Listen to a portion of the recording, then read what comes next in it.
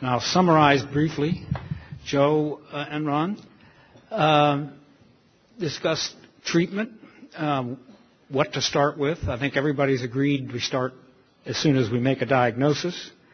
I discussed the new drug that involves a new booster and 3 other agents, antiretroviral agents. He discussed the whole problem of transmission of resistant virus and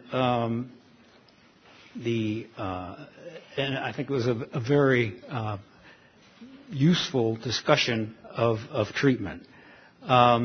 Failure of initial regimens is a problem that we have to face, and that's just the way the life is right now.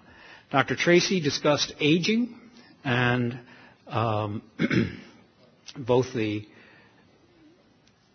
role of comorbidities, and obviously HIV is a very important comorbidity which seems to accelerate many of the changes in the markers we can measure that are associated with aging.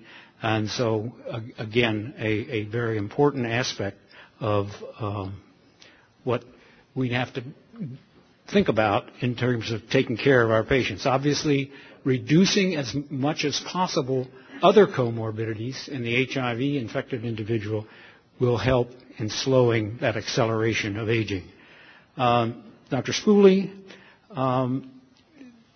discussed both the natural history and the epidemiology of HCV.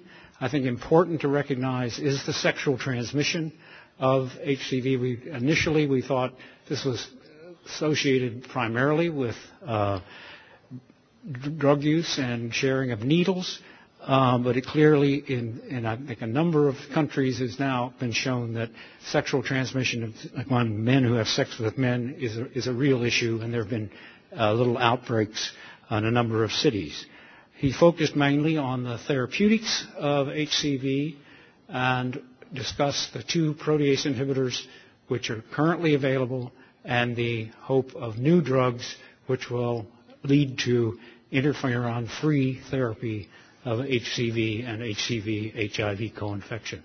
I want to thank you all for coming again this year. I think it's been a very outstanding symposium, at least I feel it has been, and please come back next year. Thank you.